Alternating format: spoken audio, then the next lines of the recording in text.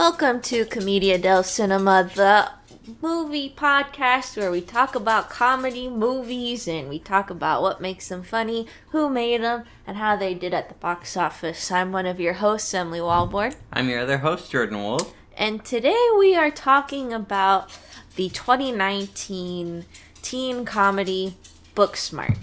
What kind of landscape did Booksmart come out in? What are the other comedy movies coming out in 2019? I was surprised. There actually was a decent year in terms of both theatrical, and I feel like, you know, we're right in the middle of streaming renaissance. Lots of movies coming out via streaming service.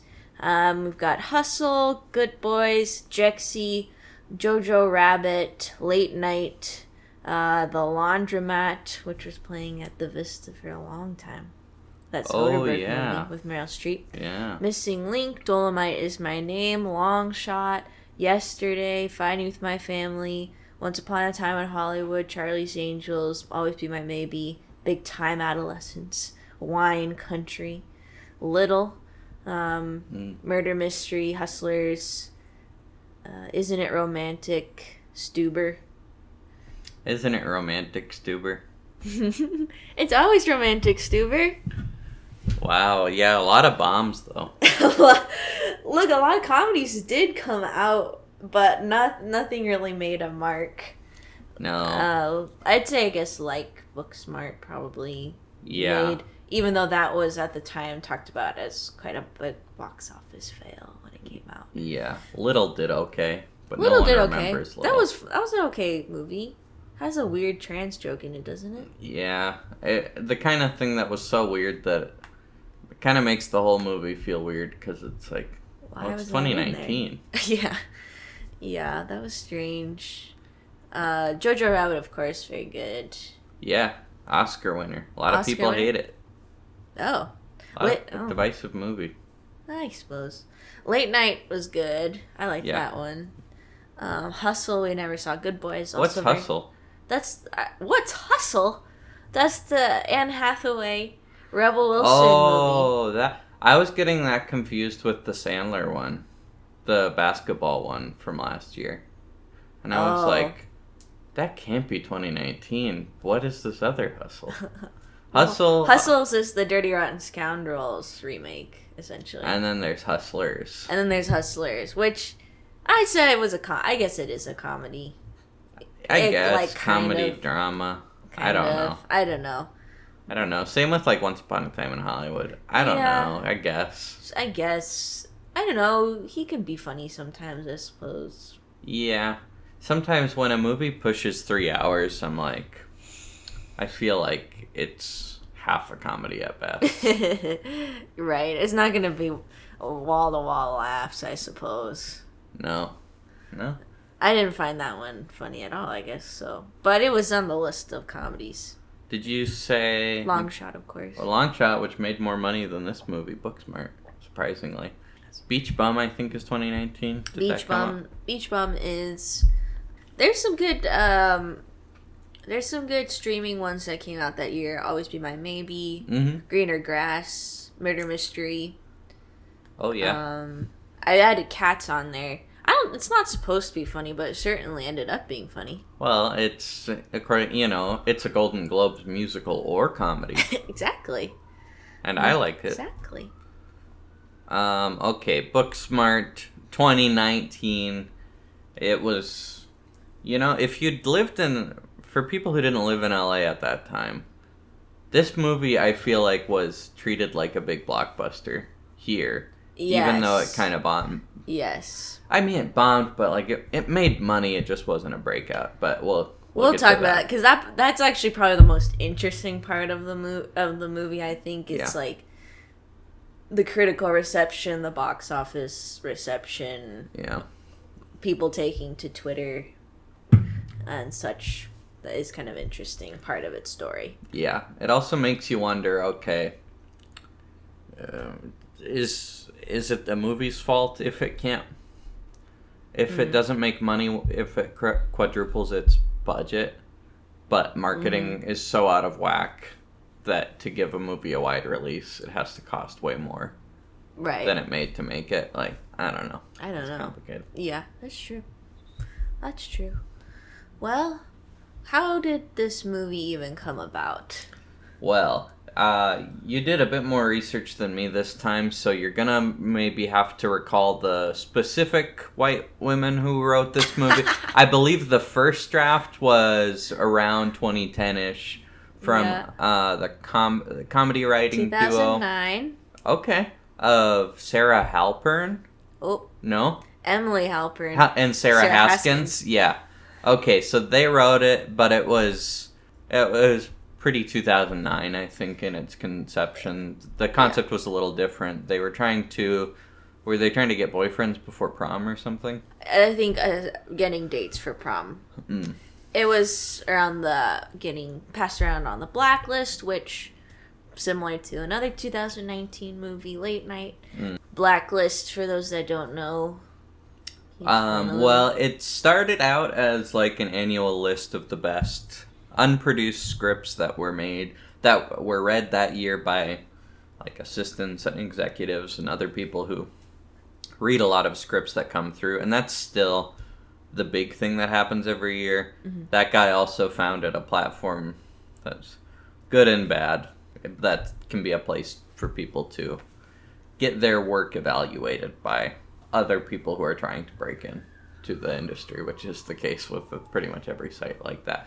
But the annual blacklist is a big deal. Yeah. Usually you're already repped or a big screenwriter, but if you're not, it can be huge for you. Career making. Yeah. So in 2009, it was on the blacklist, getting passed around that way, and then 2014, Susanna Fogel, which is the next writer on this, rewrote the screenplay, making one of the leads a lesbian, which, wow, we find out now was Caitlin Deaver's character, Amy? Yes, Amy and Pauline. Oh, God. Well, hey, everyone. We can't remember everything about every movie we've ever seen. Amy and Molly. No, that's right. And also revising it so that they're going to an after prom party, which actually ends up not being the case in this version, but changing Caitlin Deaver's character to be, I guess, gay, and them going to a party probably earns her credit on that rewrite. Enough changed. Probably, because there was probably more, I imagine that required quite a lot of changes for the Caitlin Deaver character. Yeah. And then following those rewrites, Annapurna purchases this screenplay, partners with Gloria Sanchez Production, two companies where we both interned at. We each interned at a different one of those places. They pitched it then to Olivia Wilde, who agreed to sign on. And then she brought on Kate Silberman for revisions. And from what I could tell, they explored it, the kind of main... Katie Silberman kind of brought the main emotional arc of the friendship of... Well, of the friendship, but of the catalyst for them going to the party of what if you work really hard in high school to get into an Ivy League school, but then you realize all the kids that partied don't work as hard and still got into the Ivy Leagues. It's the kind of evergreen, relatable concept that kids from all high schools can relate to, of you and everyone is going to an Ivy League school. Yeah, it's definitely specific to states that aren't rural. Yeah. Which we both went to rural high schools where one person every 4 to 5 years gets to go to an Ivy League school because they accept 1 to 2 people from your state to go every year. Yeah. For us in North Dakota, it was every 4 or 5 years someone gets waitlisted at like Dartmouth. Yeah. In South Dakota, I think people every once in a while would actually go because it was much That's a bigger. bigger, But yeah. anyway, she updates the movie to what, which makes me wonder what was it was always called Booksmart. But 2 words. Oh. Can you, like, that to me is actually quite interesting. I wonder what the decision behind making it 1 word was, because I don't know, I kind of like it. It's 2 words. I don't know. It seems like it would more be about books if it were 2 words to me. Instead of like an adjective. Yeah. Interesting. Like, books would have to be relevant somehow. And, well, they play a major role in the movie. A 3rd title was talked about that would have changed the story entirely. Same letters. Booksmart. They were going to work at a bookstore. At a Bookmart? Yep. A library. In the revisions that Olivia Wilde wanted to do with Katie Silberman, she pitched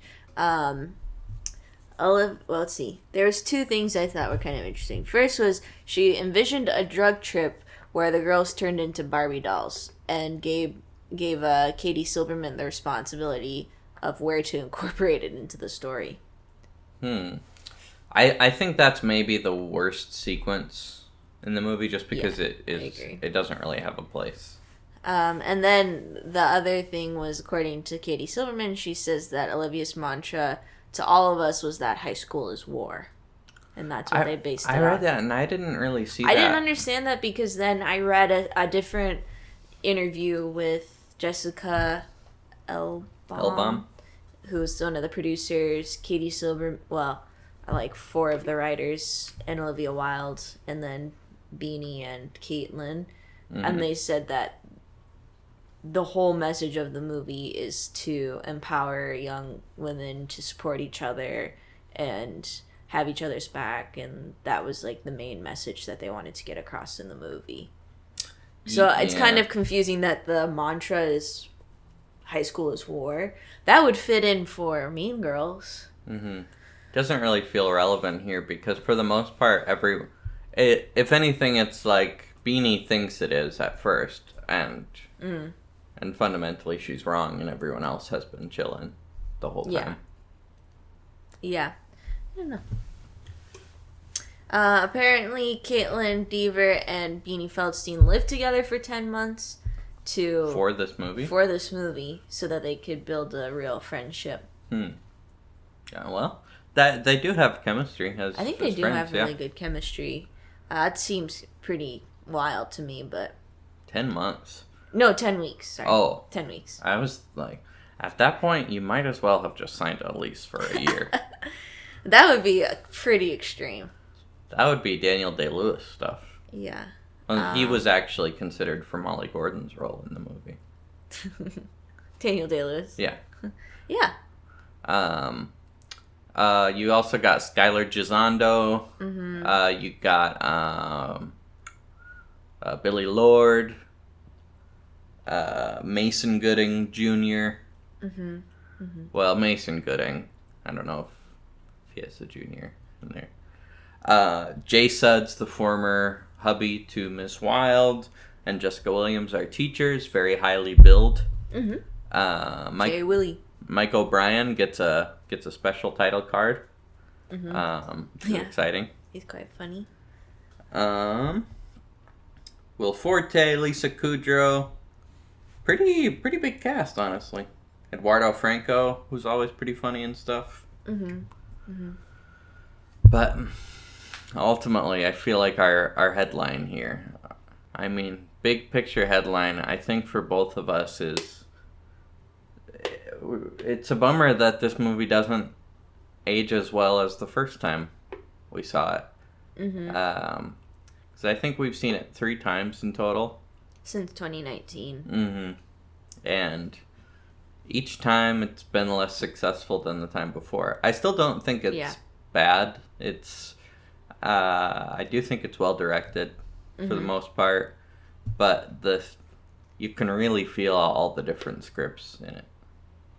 Yeah, I don't. It definitely doesn't benefit from having so many writers. I think it, even though obviously the drafts were so far apart from each other, Mm-hmm. you think you can kind of feel a lot of different brains putting stuff into it. Mm-hmm. Yeah, I don't know. The balance isn't struck quite right between the duo. Well, before we get really deep into the nitty gritty of the movie, briefly, what is it about? It's about Molly and Amy, two lifelong friends who are about to graduate high school, and they're going to Ivy's in the fall, except for Caitlin Deaver, who's going to Africa and then going to college. Mm-hmm. Who realized that all of their peers are going to very good colleges, despite the fact that they enjoyed their time during high school. Mm-hmm. So, upon making this dire realization, Molly and Amy embark on a night of parties, trying to get to this one big party where their respective crushes are. Along the way, they go to other parties, things get wacky.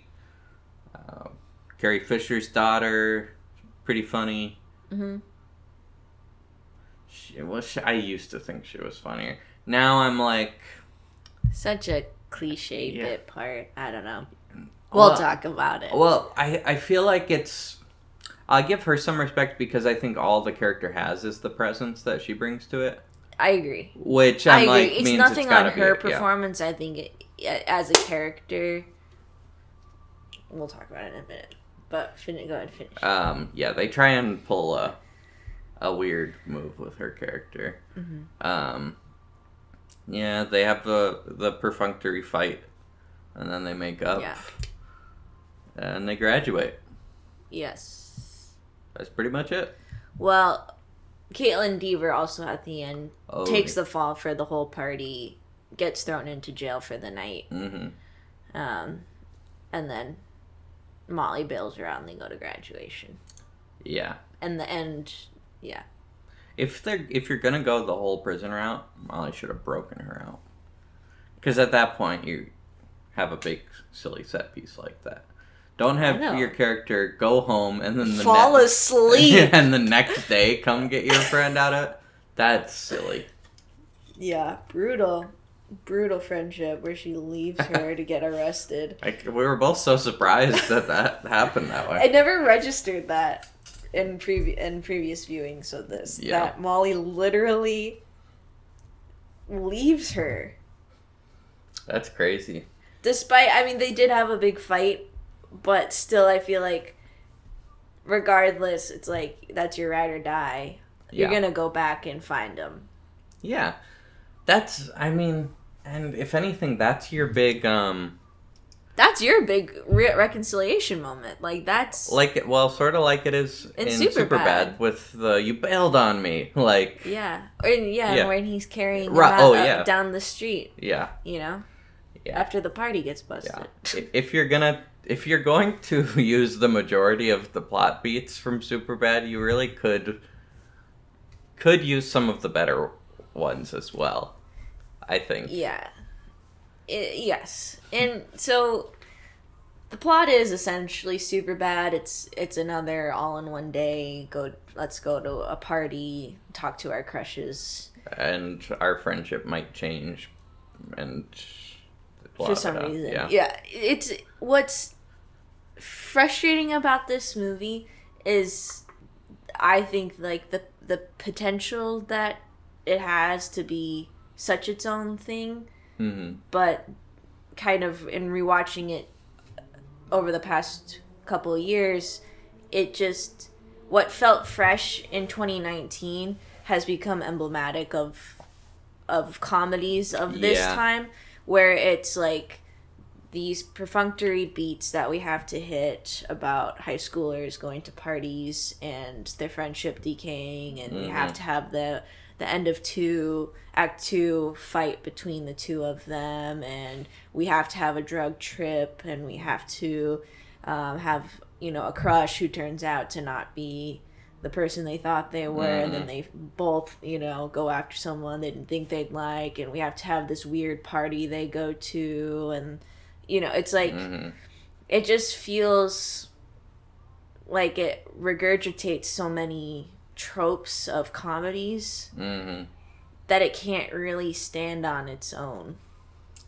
Yeah, there are original elements to the movie, but it doesn't utilize them well enough to feel anything but like a well cast, but kind of derivative update of the same kind of movie that we've been seeing for a long time. And no less, literally using the little sister Yeah. of Jonah Hill in playing essentially the updated version of his character. Right. I mean, like, while their perspectives are wildly different, they do serve the same narrative purpose, especially in relation to their more mild-mannered friend, and constantly kind of pressuring them to do what they want, and sort of dictating their future together. It's too similar, to be honest. Like, and the same with so many of the beats of different people driving them. It sometimes just feels like updated takes on the Joe Latruglio Superbad part, or a little bit of the cops. Like, specifically what, Caitlin Deaver's character at the end. That's basically the McLovin beat at the end of Superbad. And, like, going back to Carrie Fisher's daughter, Billie Lourd, right? Is her name? That character really feels like just what every comedy has nowadays, of just this weird person that just kind of hangs around, and, like, says random stuff, pops up everywhere, like, always on pushing drugs on the main characters, and oops, you guys didn't know that there was a very powerful drug in that thing I just gave you. It's, I don't know, it just feels so, and maybe that's because we're now 4 years further into these comedies that regurgitate a lot of this stuff, where it just feels like, maybe it felt a bit fresher in 2019, but now it just really does feel like it's just an iteration of everything else. I think it did feel more fresh then, but it's kind of like, I don't know. There were also blinders on in terms of, like, we were all, by we I mean just like film, people, like, we were all so excited, I think. And in the moment, there was enough going for it that it didn't feel like a letdown. But with time, can see it's not quite as tightly constructed as it seemed like, because of the energy. Like, I don't know, you had they delved a lot deeper into some of these characters, could have been something more fresh. Like, I think Skylar Gizondo's character, very interesting, but it's almost like they wanted to do a full-on Dazed and Confused kind of sprawling ensemble thing, which you have the cast to do, but they don't quite go for it. That was one of the influences for quite a few of the writers and Olivia Wilde. Interesting. I believe. And in addition to a lot of John Hughes, Clueless, those kinds of movies. Yeah. What I will say is that a lot of people, especially women, like this movie. I think it fits into the movement around this time of, like, female best friend duo media, Broad City, Pen 15. Like, it does really fit into that kind of era. I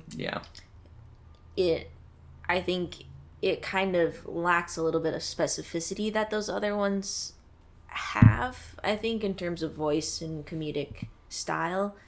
But I think a lot of people recognize that in this movie and enjoy it for that reason.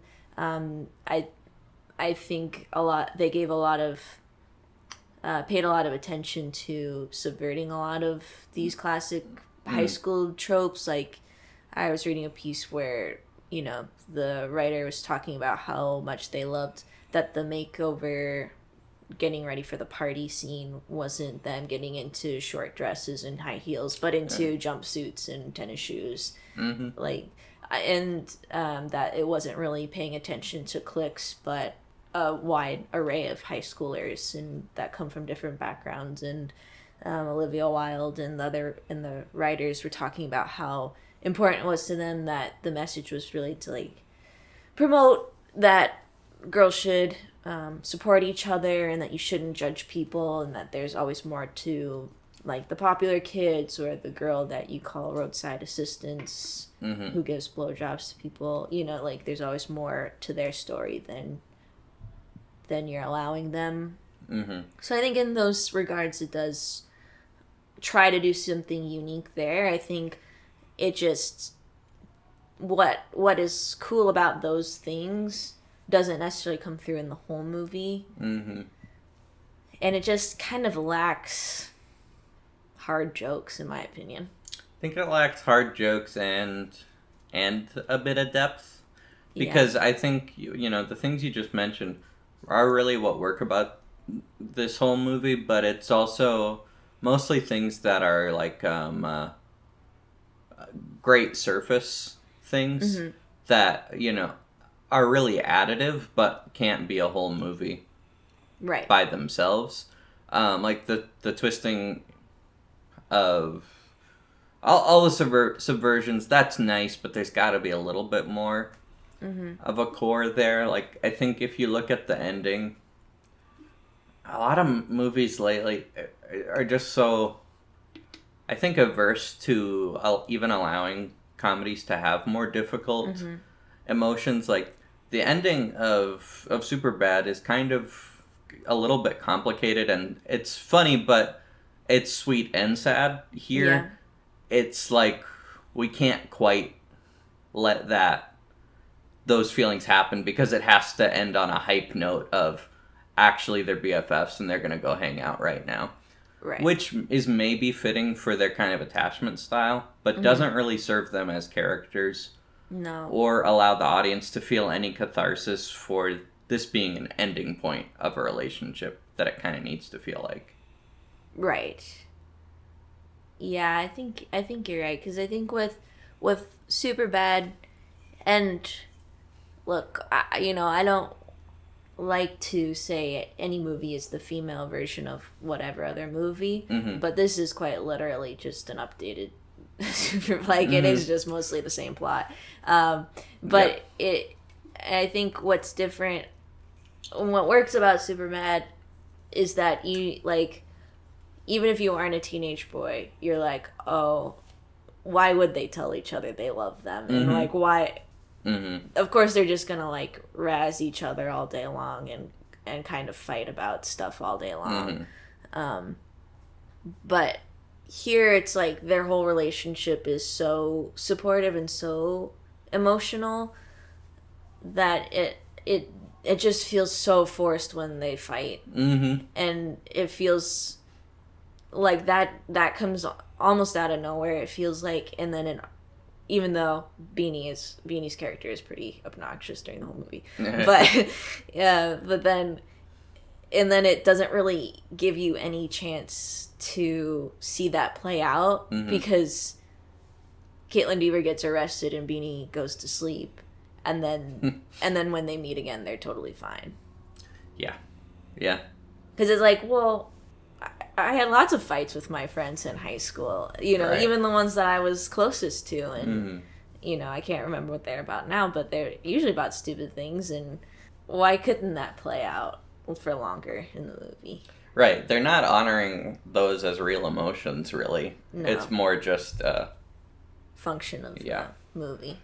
Yeah, you made a good point about lacking hard jokes. There are not as many as you would think. There really aren't. I feel like there's a couple of good ones at the beginning of the movie, like the first 15 minutes or so. And then I don't know, it becomes like pleasant to watch, but it's not.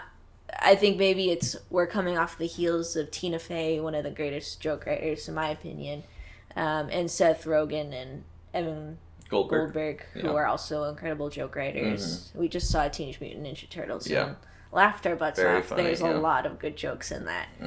But it's like, I don't think that there's quite enough attention being paid to like the comedy of this movie, like the dialogue, line to line jokes. I think it's a lot of set pieces and situations that are funny or cringy or whatever it is, but it's not like line to line joke. Yeah, there's not a single joke in here that's as funny as the Mounds joke in Blockers. In Blockers. Blockers is very funny. Yeah. Blockers is like a hard comedy. Yeah. Look, at the time I tweeted about being excited for Booksmart, but saying, hey, don't forget about Blockers. Kate Cannon. Like the tweet. Yeah. Look. Kate Cannon, 30 Rock writer. Yeah, a writer of some iffy Pitch Perfect movie scripts, but the thing with Pitch Perfect is that it actually has like out and out jokes. Yeah, they might be jokes that feel more fitting on like an episode of Mind of Mencia or like a Comedy Central roast from 2009.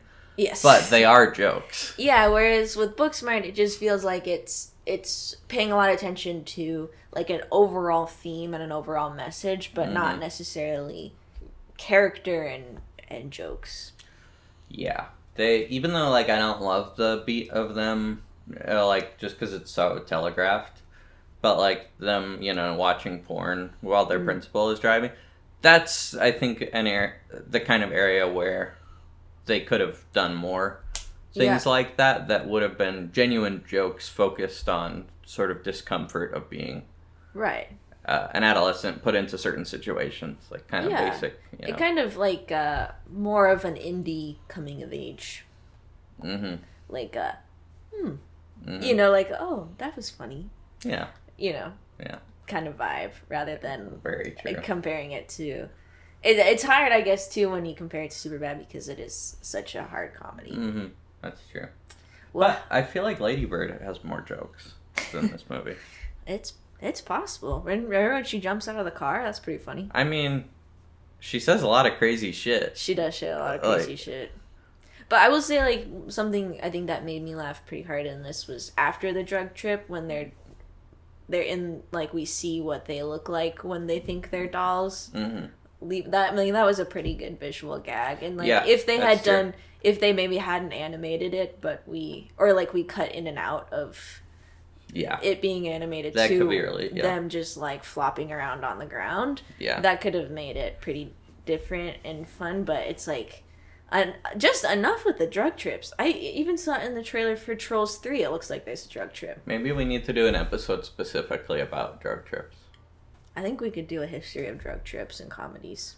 Yeah, in modern comedies. Because otherwise we'd have to go back to Reefer Madness. True. Well, how did this movie do? Okay. Well, I know there's a lot of fans. I know you love this movie. That's okay. That's great. If we had more time, we'd probably spend more time on the things we like about this movie as well. We're only focusing on a lot of the things we didn't. Yeah, we did talk about stuff that made us laugh and that we thought was good. Don't want anyone to feel bad because I know a lot of people who like this movie. No, and I mean, look, I think it's hard because we're literally comparing it to Ferris Bueller's Day Off, Mean Girls, and Superbad, which are all Well, I mean, Ferris Bueller, not written by, like, a comedy writer. Although he wrote for National Lampoon. But, like, out-and-out comedy writers. And then next week we're talking about Romeo and Michelle, which is, like, a very hard comedy. Very true. But anyway, this movie, on a budget of $6 million, made, like, 22 domestic, made a small chunk of change overseas. With a wide release, that's a pretty poor showing, but also... It was Annapurna trying to do wide releases. They probably should have partnered with a bigger studio and done more of a rollout release. And you change up a few things and this movie makes only $10 more million. And it's And if it's treated as an indie instead of a studio comedy, everyone acts like it's the breakout indie hit of the summer. Yes. A lot of these things are all optics and whatever narratives have been spun by the trade successfully or not. Mm-hmm. Annapurna wasn't in the fold there. Yeah. So, I don't know. I'm sure they were expecting and wanted a lot more, but in hindsight, I don't think its performance is as bad as they acted. Well, and it was over Memorial Day weekend, which Aladdin also came out that weekend, I believe, which mm-hmm. is really hard to beat for Memorial Weekend. And then there was a bit of controversy around, well, not controversy, but discussion around Olivia Wilde tweeting like, hey, don't let us get left behind.